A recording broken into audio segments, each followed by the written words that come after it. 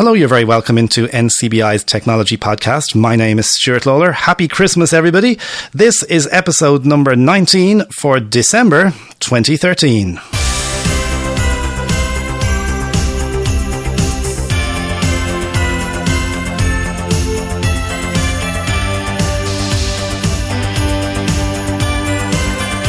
Oh, I'm feeling Christmassy already with that music. Something different this month just to get us into the festive spirit. Thank you for subscribing to and downloading our technology podcast. Hope you're going to enjoy what we have for you this month, because coming up over the next 41 or so minutes, I'll be speaking with Geraldine from Southern Optics. Dave Nason is here to talk to me about Blind Square GPS as a low vision user. Dave Salisbury from Dolphin Computer Access tells us what's new with that company. Marcus Butner, an assistive technology enthusiast from Galway, is with me to talk iOS and other things. And finally, James from Enhanced Vision and Ellis from VisionAid round off this month's episode. That's all coming up on our Technology Podcast.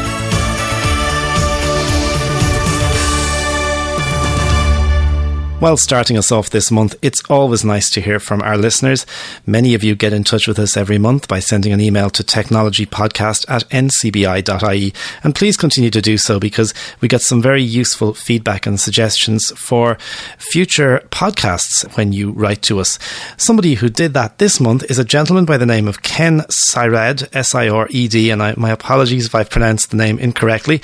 And he says, "Hi Stuart, just a short note to say that I enjoy your podcasts. Lots of good information. I've been retired from the CNIB, that's the Canadian National Institute for the Blind, for 5 years. I came to the iPhone in 2010 and as a retirement project have tutored blind and low vision folk on how to use iDevices. Your podcasts always add to my bank of information." And he says, "Warm regards from snowy Calgary."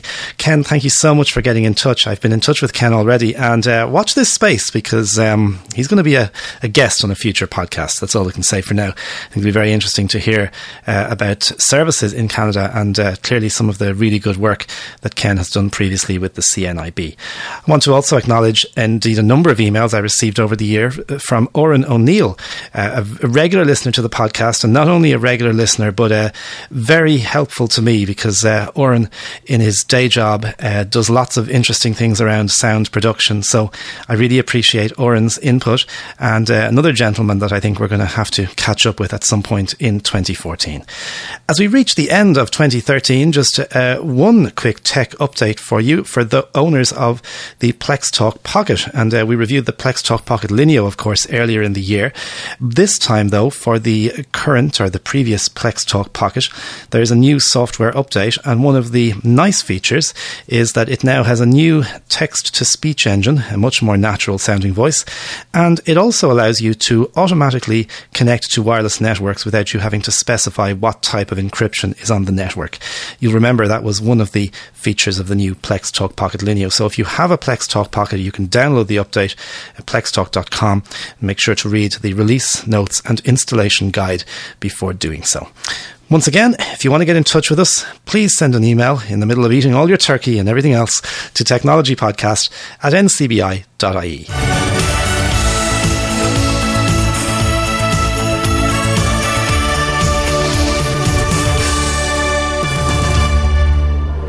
You're listening to NCBI's Technology Podcast. At our Assistive Technology Roadshow, I've caught up with Geraldine from Southern Optics. Geraldine, lovely to meet you again. And you too, Stuart. Nice to have you on our podcast. Thank you very much. Lovely to meet an Irish company as well. Southern Optics, an Irish company based in, is it Cork? That's right, based in Cork, run by my brother and myself. So a family company. And I'm standing in front of your table, and I'm seeing lots of magnifiers, small, large, and everything in between. Yes, absolutely. These are very good for people who are particularly out and about. There's a lot of technology nowadays with computers and for watching on television, but they're great when you're at home or in situ. But you forget that when you're out and about shopping and out for something to eat, that we all need a little handheld bit of help in our pockets so that we can read things instantly. Okay. Like prices of shopping, sizes on clothes, things like that. So we have various different types of handheld magnifiers different for people with different needs, whatever suits them, and all different strengths. And these are powered magnifiers, are they? They are all powered. They're all different powers. Yeah. So one needs to come in and see which power suits them. Of course. Some people can get away with a lower power that'll give them a wider field of view. Others need a very strong magnifier. That gives them a shorter working distance and that. We also do filters for people who would have very light sensitivity. And some people even find watching the television that they'd have a glare coming off the television. So we have glasses in various different coloured tints to help with that.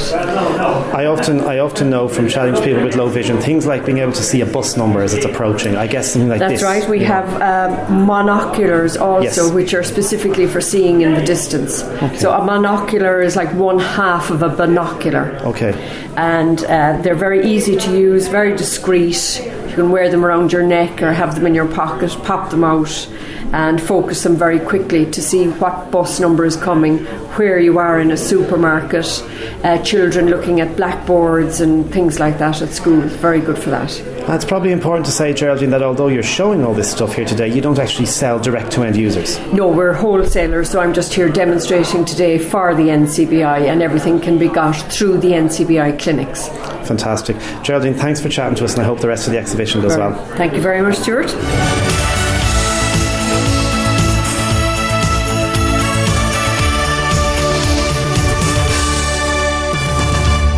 You're listening to NCBI's Technology Podcast. It's our Christmas episode, and I'm in our training centre, and I'm delighted to meet up again with iPhone guru Dave Nason. Dave, welcome back. Thanks very much, Stuart. Very nice to have you back with us again. Thank you. This month we're following on from an interview we did last month with Ilkka Perduma, who's the developer of the Blind Square app over in Finland.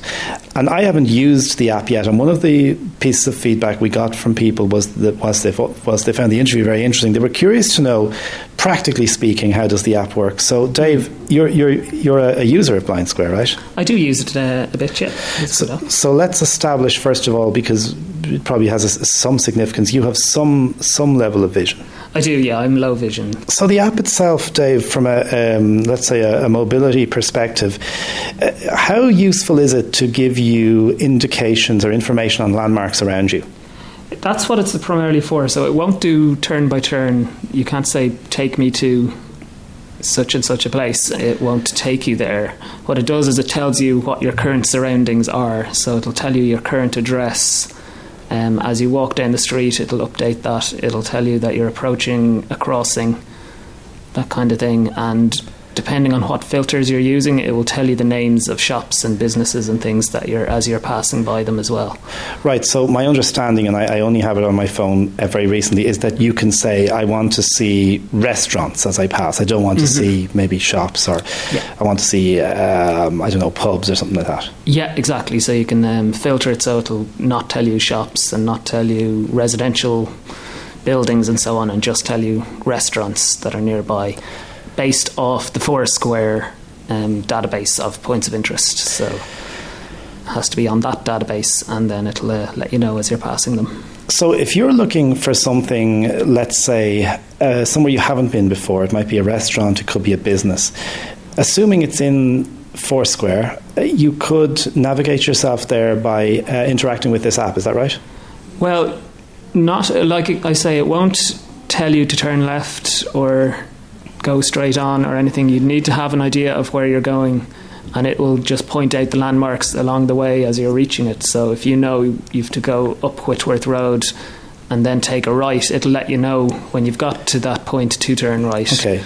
But it won't tell you to turn right. You can interact with another app, say Apple Maps or Navigon, if you want to have turn by turn. Okay. And it will actually interact. The two apps will work together then.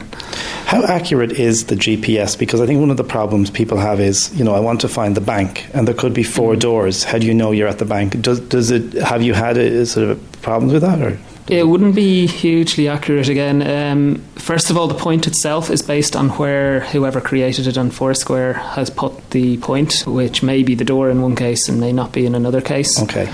And also I find sometimes when I'm crossing streets it'll say it's 15 metres away when I'm 2 metres away, that kind of thing. But it varies, and it updates you and lets you know if GPS accuracy is poor or good. But that is not something that I think they're able to really to do. Yeah, and I think the general rule with GPS is that it's down to about 3 metres anyway, isn't it? So it probably doesn't get much more accurate than that.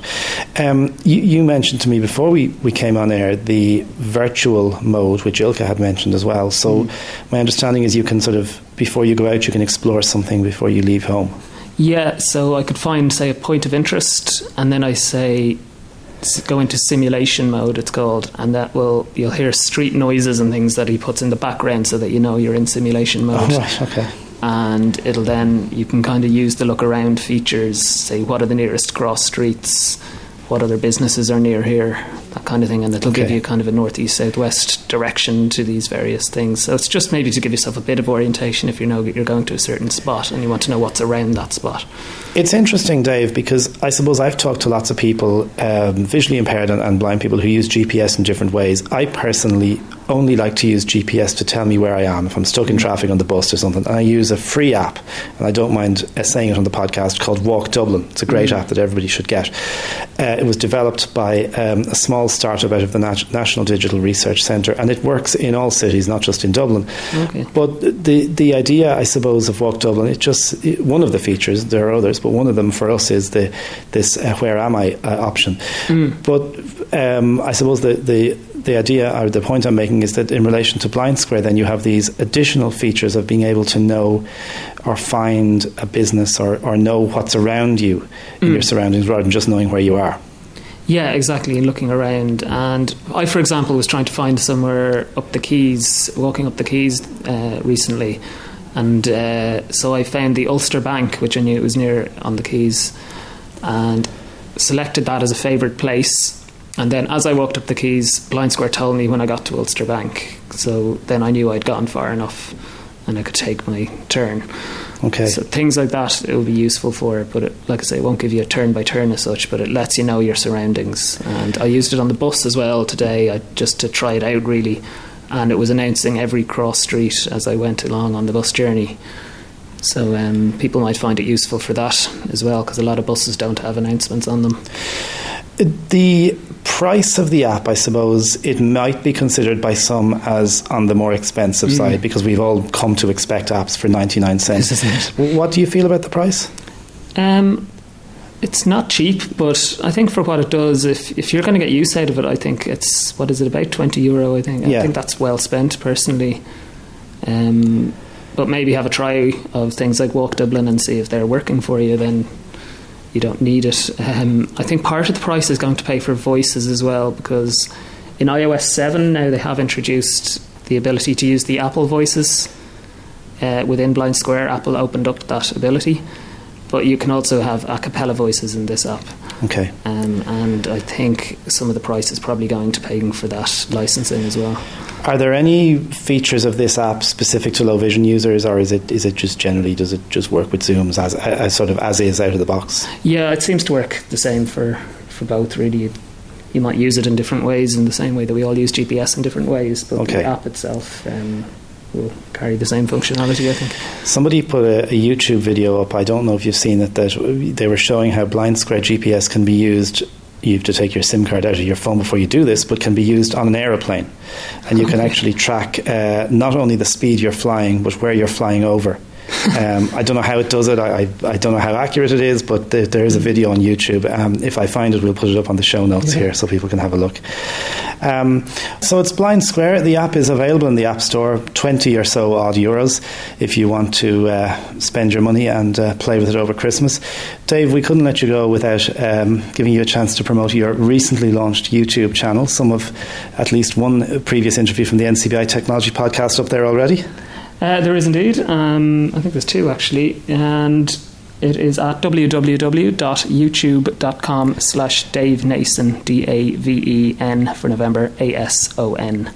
They're not highly professional, but they're just some tutorials on mostly Apple products and how we're using them with VoiceOver and Low Vision. You'll also find that link in the show notes for this month's episode. Sure. Dave, thanks as always. Have a great Christmas, and I hope we're going to chat with you again next year. Same to you. Thanks a million.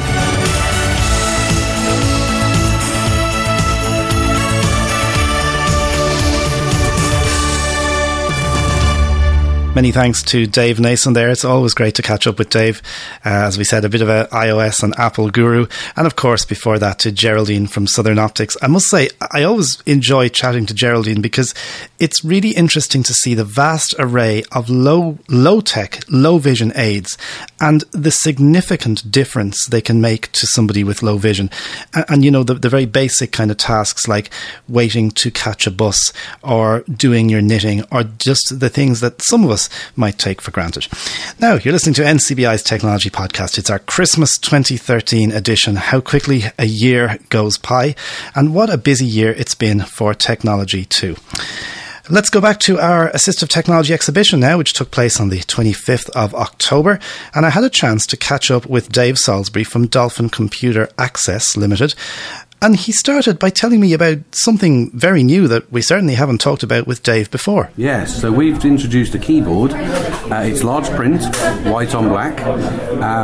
It's a standard QWERTY keyboard, but it has an extra 18 keys on it to operate Supernova. So Supernova is our screen reader, screen magnification software package. So this is going to allow you to, I guess, quickly magnify text? It is. And so the keys, I won't run through them all, but there's a key on there, the first one on the top left. If you press that one, we'll start the program now. And if the program is running, you press that key, it will bring up the control panel. And you've got a key on there for help, so it always gives you online help wherever you are. There's a launch pad, so podcast symbol. It's a launch pad with a podcast, internet radio, etc. that's built into Supernova. We've got a colour changer, we've got focus highlighting, then we've got magnification on off, bigger, smaller magnification. We've got the different magnification modes, so you can cycle through those. And one of the things I sort of noticed from looking at it is that the keys are a lovely size. They're really nice. They're no bigger than a standard keyboard, but they're printed nice. Okay. And it stands out. And we only do white on black, and we're going to see how this goes. And the way it's going, people are loving this keyboard. Hopefully in the future there'll be different colour ones. What's the price of the Dolphin keyboard? The price of the Dolphin keyboard is €59. Great bargain. So if you're using a Dolphin product, probably something well worth having. Yeah, so it only, at this precise moment, only works with Supernova. All 4 versions of Supernova, but it only works Supernova. Guide, coming on to Guide. Guide version 8 will be out the second week of November. The major difference in Guide version 8 is the internet. It's been totally rewritten to get around the internet. And that's probably a really good thing, because I know some people had said Guide, while it is brilliant, there was some problems on the internet, wasn't there, before? You're right. Yes, some of us can get around those sort of things, but straight out the box now, it's going to fly around the internet. I've seen it in action, and even I can use it, so, you know, that's saying a lot. 8.1 of Guide will be out probably just after Christmas. That will work with a Dolphin keyboard. Okay, so I guess if somebody gets a Dolphin keyboard now, by sort of early 2014, they'll be using Guide with their Dolphin keyboard. Yeah. Brilliant. Dave, it's always good to catch up with you. Thank you for chatting to us, and I hope the rest of the exhibition goes well. I hope so too, and I'll see you in the bar later for a pint of the black stuff.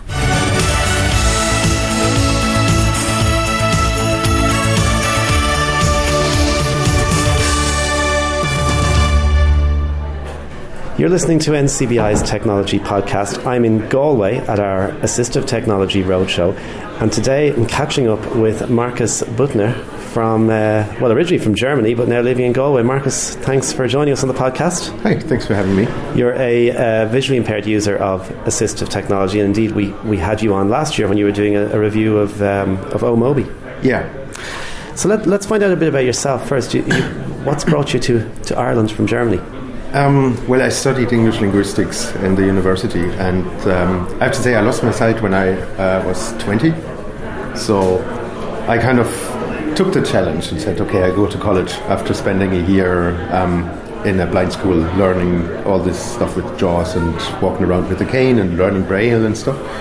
And that's when I first encountered JAWS, and then JAWS brought me through my university degree. And during that degree, I I wanted to go abroad because I studied English linguistics, and I thought there's no use studying that in Germany without having spent some time in the country. And then and the year before I finally went, I had met some people from Galway who spent their year abroad in Bamberg in Germany, where I studied, and they were lovely people. And I thought, Galway sounds like a very lovely place, and I think I'd go there. So I did that in 2004, and I loved it. I was very close to staying here, but then I went back to Germany and completed my MA. And in 2007 I came back, and because I had met my girlfriend and now wife, who is from Galway, in the meantime in Germany actually, so I had a reason to come back with her, and then I've been here since 2007. So here you are, never looked back. No. Brilliant. So tell us a bit about, because we've chatted, as I say, we've had you on the podcast before. You and I have chatted a lot by email, and if I was to sort of label you or describe you, a passionate user of technology, and you so many interesting things to talk about. But we spoke maybe just before the interview about the MacBook Air, which is a device I know you've been kind of using for a while. Yeah, the switch to the Mac was well prepared, because I've been active in a German Apple blind tech mailing list, and I wanted to try this, and I was saving up the money and stuff. And then, but for the last 2 years, every email that had to do with switching from Windows to Mac OS, I saved it. So and there was some podcasts as well in Germany. So I was prepared to do it, because my little Toshiba notebook was about to pack up anyways, and it couldn't handle big pieces of writing like a PhD anymore. So I thought, I have to get a new laptop anyways. Why now might be the time, to get the Mac. And was that switch, because I've heard lots of people say that you almost need to compartmentalize your mind, forget everything you ever know about Windows, because everything's different. Was that a big thing for you? Not really, because I know that somebody explained that quite well. I can't remember who that was in some podcast. When you have, for example, JAWS for Windows, you imagine you're sitting at a table and you have the laptop in front of you, and JAWS is sitting between the laptop and the screen, because JAWS is getting everything from the graphics display, and with the MacBook, VoiceOver is sitting between you and the laptop. Yeah. And so you operate the laptop through VoiceOver. That's why a sighted person with JAWS or NVDA turned on Windows laptop can very well still use that laptop. On the MacBook, it's a bit different, because if I have the trackpad navigation turned on, my wife can hardly use my laptop, because VoiceOver changes all the gestures and stuff like that. Okay. So once you know that, it's okay, but there's still things that are similar, because all the Control plus a letter commands you have on Windows, like Control A for highlight all, and Control C and Control V and Control P, all those things, so standard things Windows has, work as well in Mac OS X, but with Command.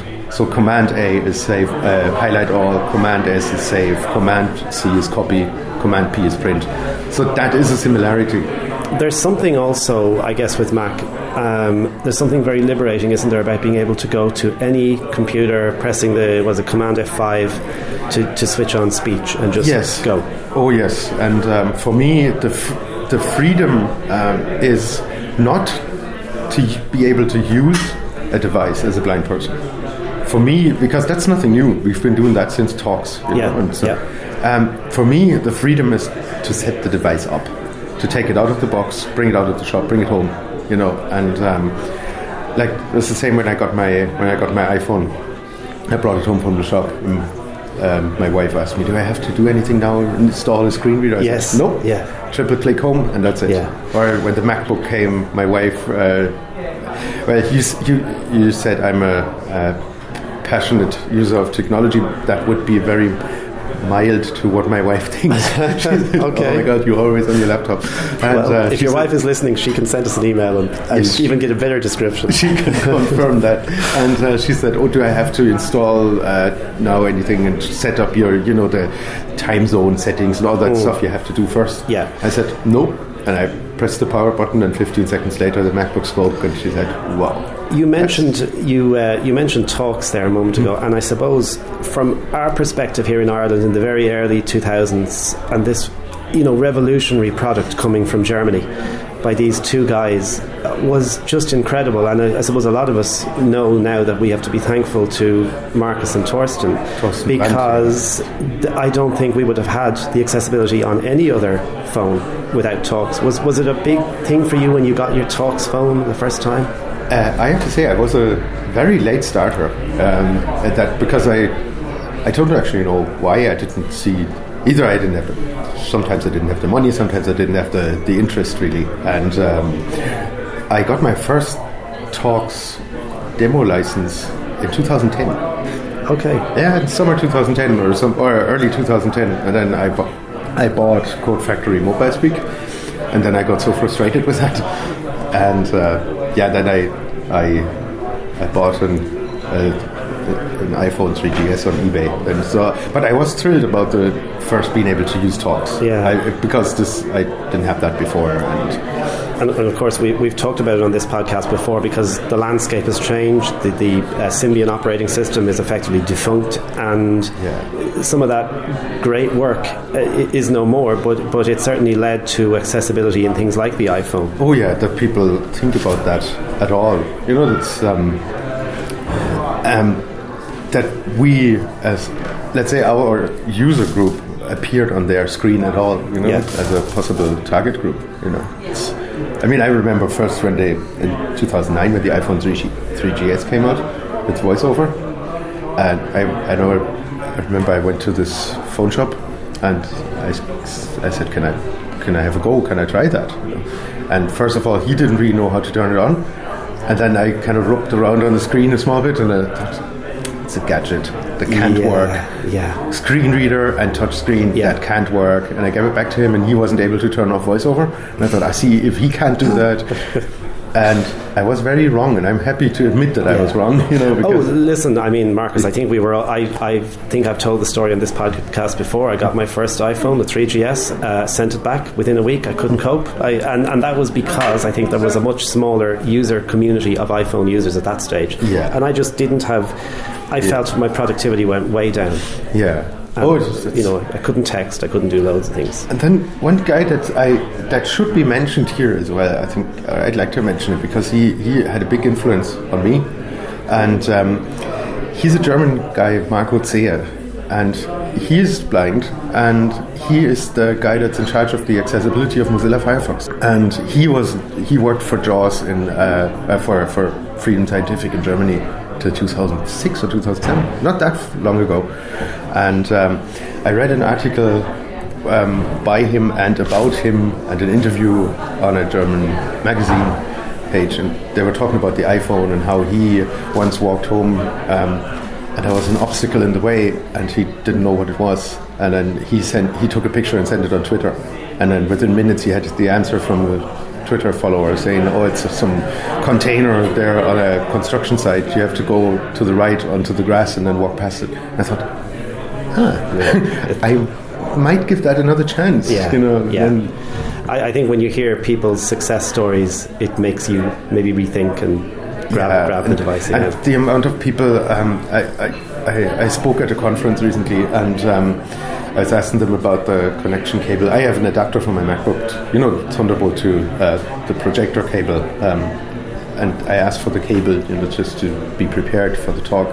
And there was this participant at the conference.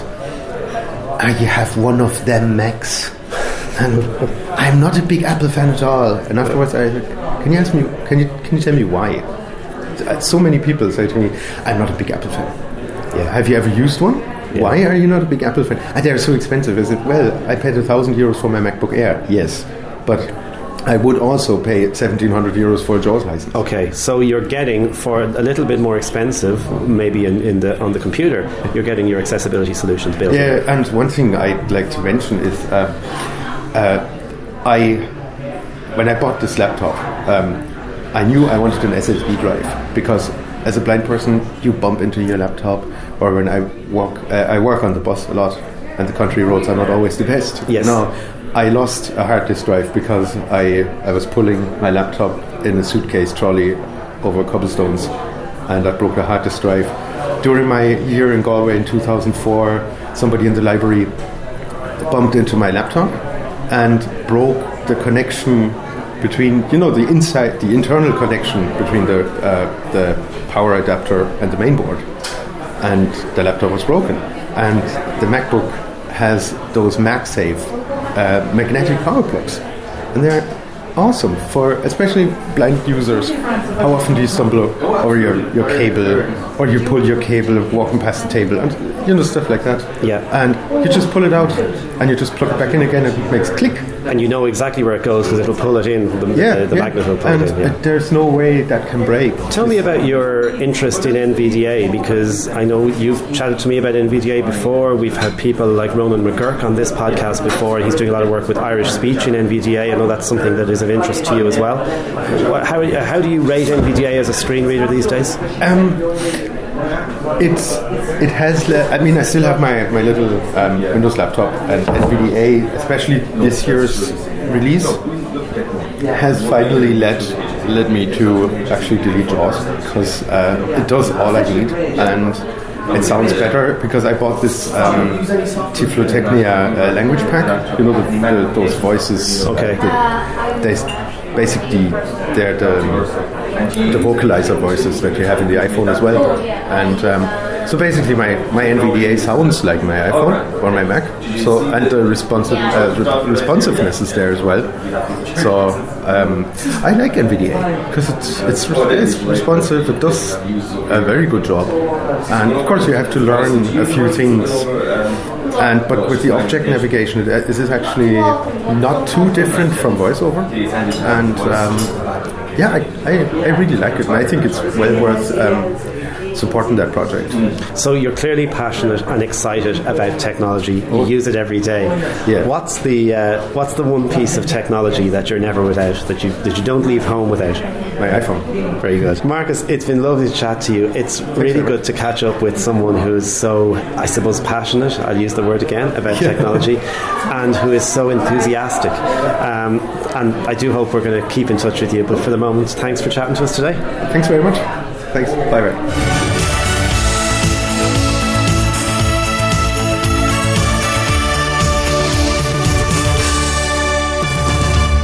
My thanks to Marcus Butner there. I really enjoyed having that chat with Marcus over a cup of coffee in Galway. Certainly a guy that I want to stay in touch with in terms of the podcast, and a guy who's always on the cutting edge in terms of access technology. And before that, of course, great to catch up with Dave Salisbury from Dolphin Computer Access. Now, one of the new companies at our Assistive Technology Roadshow this year was Enhanced Vision, and I had a chance to catch up with James towards the end of the exhibition when the room was getting a little bit quieter, and I started off by asking him, what are Enhanced Vision? Enhanced Vision specialise in predominantly low vision aids, electronic magnifiers, and they come in lots of different shapes and sizes depending on the purpose that you wish to use them. We start off with really basic magnifiers that are portable, which are fantastic for in use like supermarkets and restaurants. And with their own screens, they magnify up to about 15 times, and you can change contrast and colours. They then go up to laptop solutions, so if you're a student wanting to magnify a blackboard or a whiteboard, the cameras have distance viewing in, and we also do desktop machines that have speech in. and they're fantastic for use domestically at home for reading books or magnifying pictures, crosswords. So with the speech, is that something that will OCR and speak and magnify the text? It does. It's predominantly a magnifier, but it's got speech built in, but it's a function that we call selective speech.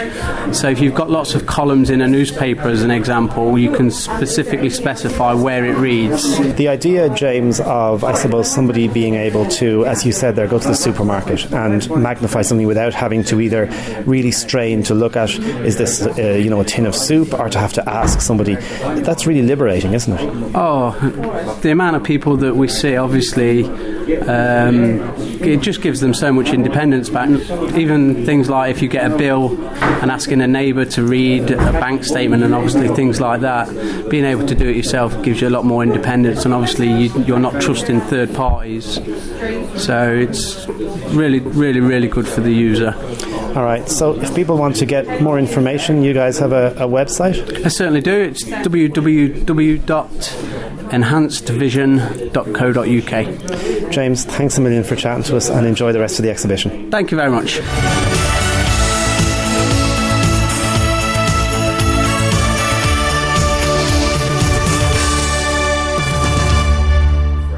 You're listening to NCBI's Technology Podcast. At our Assistive Technology Roadshow, I'm joined by Ellis from Vision Aid. Lovely to have you back in the podcast, Ellis. Thanks, Stuart. Always nice to see you back in these parts. So last year, I think for me, and I know for lots of people who attended our technology exhibition, the wow product you had was called the wand. Yes. And in fact, it was such a wow product that we bought one for our centre, and it's going really well, by the way. So this time, I believe that's been upgraded to the Air. It has. So it's the same software, the Read It software, but the camera is now even more portable. It's gone down from 690 grams to 500, so just over a pound in weight now. It's almost half the height, so it will fit in any bag, even a sort of a handbag size now. It's about 26 centimetres tall, so I think that's about 11 inches in height, and the image quality is slightly improved on it as well. Fantastic. So the idea of being able to literally put this in your bag, have your laptop, or bring it to a PC if you have the software installed on that PC already, and just plug it in. That's right, and the software lets you install it on 3 machines as well for one user license. So that means, because most people nowadays will have access to more than one computer that they want to use it on, so they can have it on up to 3 at the same time. And the software itself, right, is quite sophisticated, because it does other things like, for example, PDF recognition and other things. It does. I mean, the number one sort of bane of a lot of visually impaired and blind users is inaccessible PDFs. If they're sent via an email to them, they might be scanned on a multi-function printer and they're called a PDF, but none of the text information is accessible. Yeah. But with this, it actually has what's called shell integration, so you can control-click or right-click on the document in Windows Explorer and just choose Open With, and Read It will appear in the list of applications that support it. And then it will if you choose that, it will import it, start Read It up, import it, and recognise it all automatically, and it then makes it fully accessible with speech, and then you can re-export that if you want to as a different format, like an MP3 or an accessible PDF. Okay. So the idea of being able to quickly OCR a PDF, the idea of being able to quickly take a snapshot using the camera, you get something in the post and read it within seconds. That's the thing. It's nearly instant now. It's sort of 2 seconds or so. Yeah. Okay. Standalone reading devices then, because I know that's another area that you guys do work on.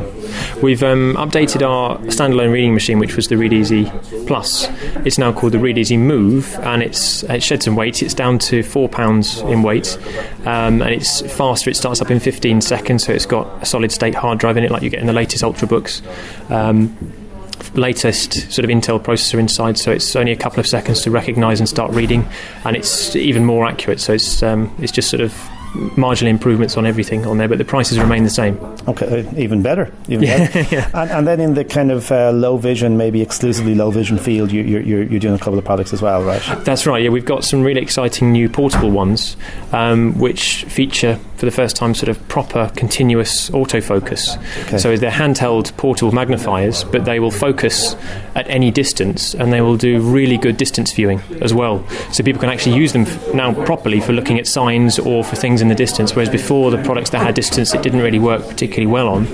And they're also very lightweight. There's a 4.3 inch unit that weighs about 220 grams. I don't know what that is in pounds. Yeah, but less than a half a pound. And then there's a 7 inch unit which has been increased incredibly popular because the larger screen enables a low vision user to see much more text on the screen at once, and that one's only weighs about £1. It's really interesting because I've had so many people come up to me today saying the amount of low vision portable technology that's here today is so good, you know, and I suppose there's so many people now who see a real potential, a practical day-to-day use for a lot of this stuff, you know.